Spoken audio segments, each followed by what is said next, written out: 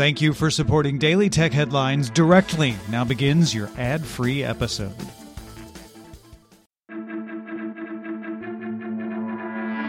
These are the Daily Tech Headlines for Monday, August 22nd, 2022. I'm Rich Straffolino.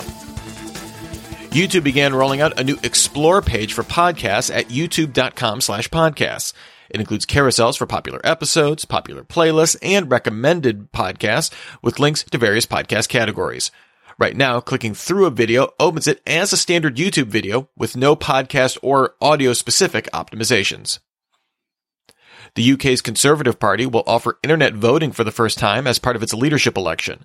About 160,000 qualifying party members will receive a ballot pack in the mail that will include a paper mail-in ballot, as well as security codes to vote online. The party used guidance from the UK's National Cybersecurity Centre to build its online voting system.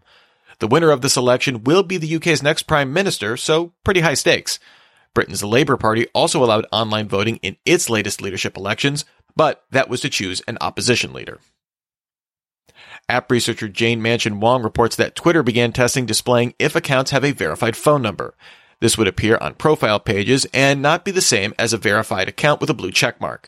The company also began testing view counts on tweets, available to some users under an analytics label. The Wall Street Journal sources say Amazon is among the bidders to acquire the home health services provider Signify Health. The auction could value the company at over $8 billion. CVS Health and United Health Group are also interested in the company. Bids are due by September 5th, although there's no guarantee any will reach a deal with Signify.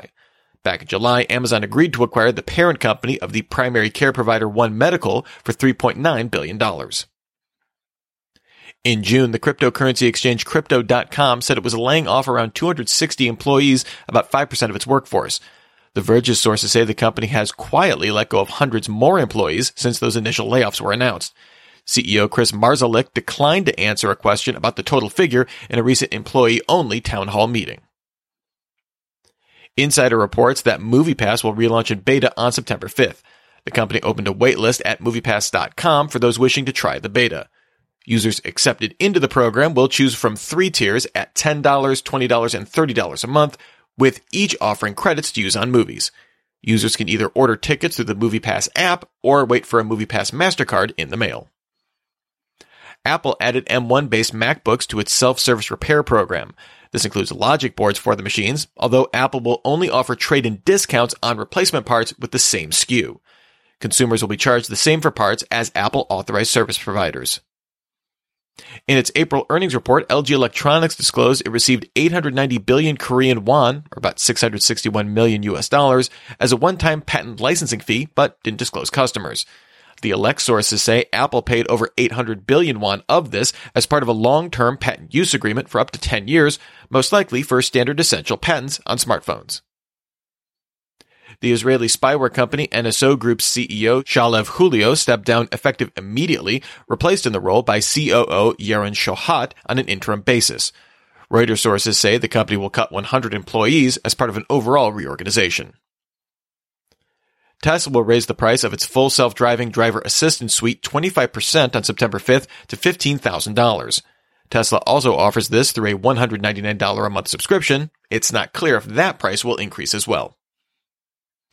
Video Game Chronicle reports that the logo for Ubisoft Plus was spotted on Xbox Network Services, indicating it could launch soon on the platform. Ubisoft Plus launched as Uplay Plus on PC back in 2019, and it's also available on Google Stadia. Ubisoft announced the service would eventually come to Xbox back in January, although it's unclear if this will be integrated into Xbox Game Pass Ultimate. The rugged device OEM Blackview announced the Blackview Tab 13. It includes a MediaTek Helio G85 SoC, 6GB of RAM and expandable microSD storage, and a 7,280 mAh battery. It also includes support for CMO Internet, letting users get on-demand internet connectivity across carriers with a virtual SIM. It's available now for $150.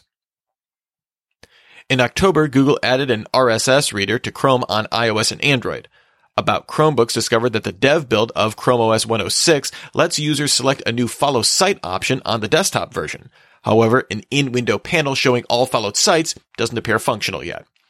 And finally, last week, Bloomberg's Mark Gurman reported that Apple began working on implementing ads in Apple Maps and other services as part of an overall expansion of its ad business. Now Gurman says that Apple will launch search ads in Maps sometime next year. Remember, for more discussion of the tech news of the day, subscribe to Daily Tech News Show at dailytechnewsshow.com. You can find show notes and links to all these headlines there as well. Thanks for listening. We'll talk to you next time. And from all of us here at Daily Tech Headlines, remember, have a super sparkly day.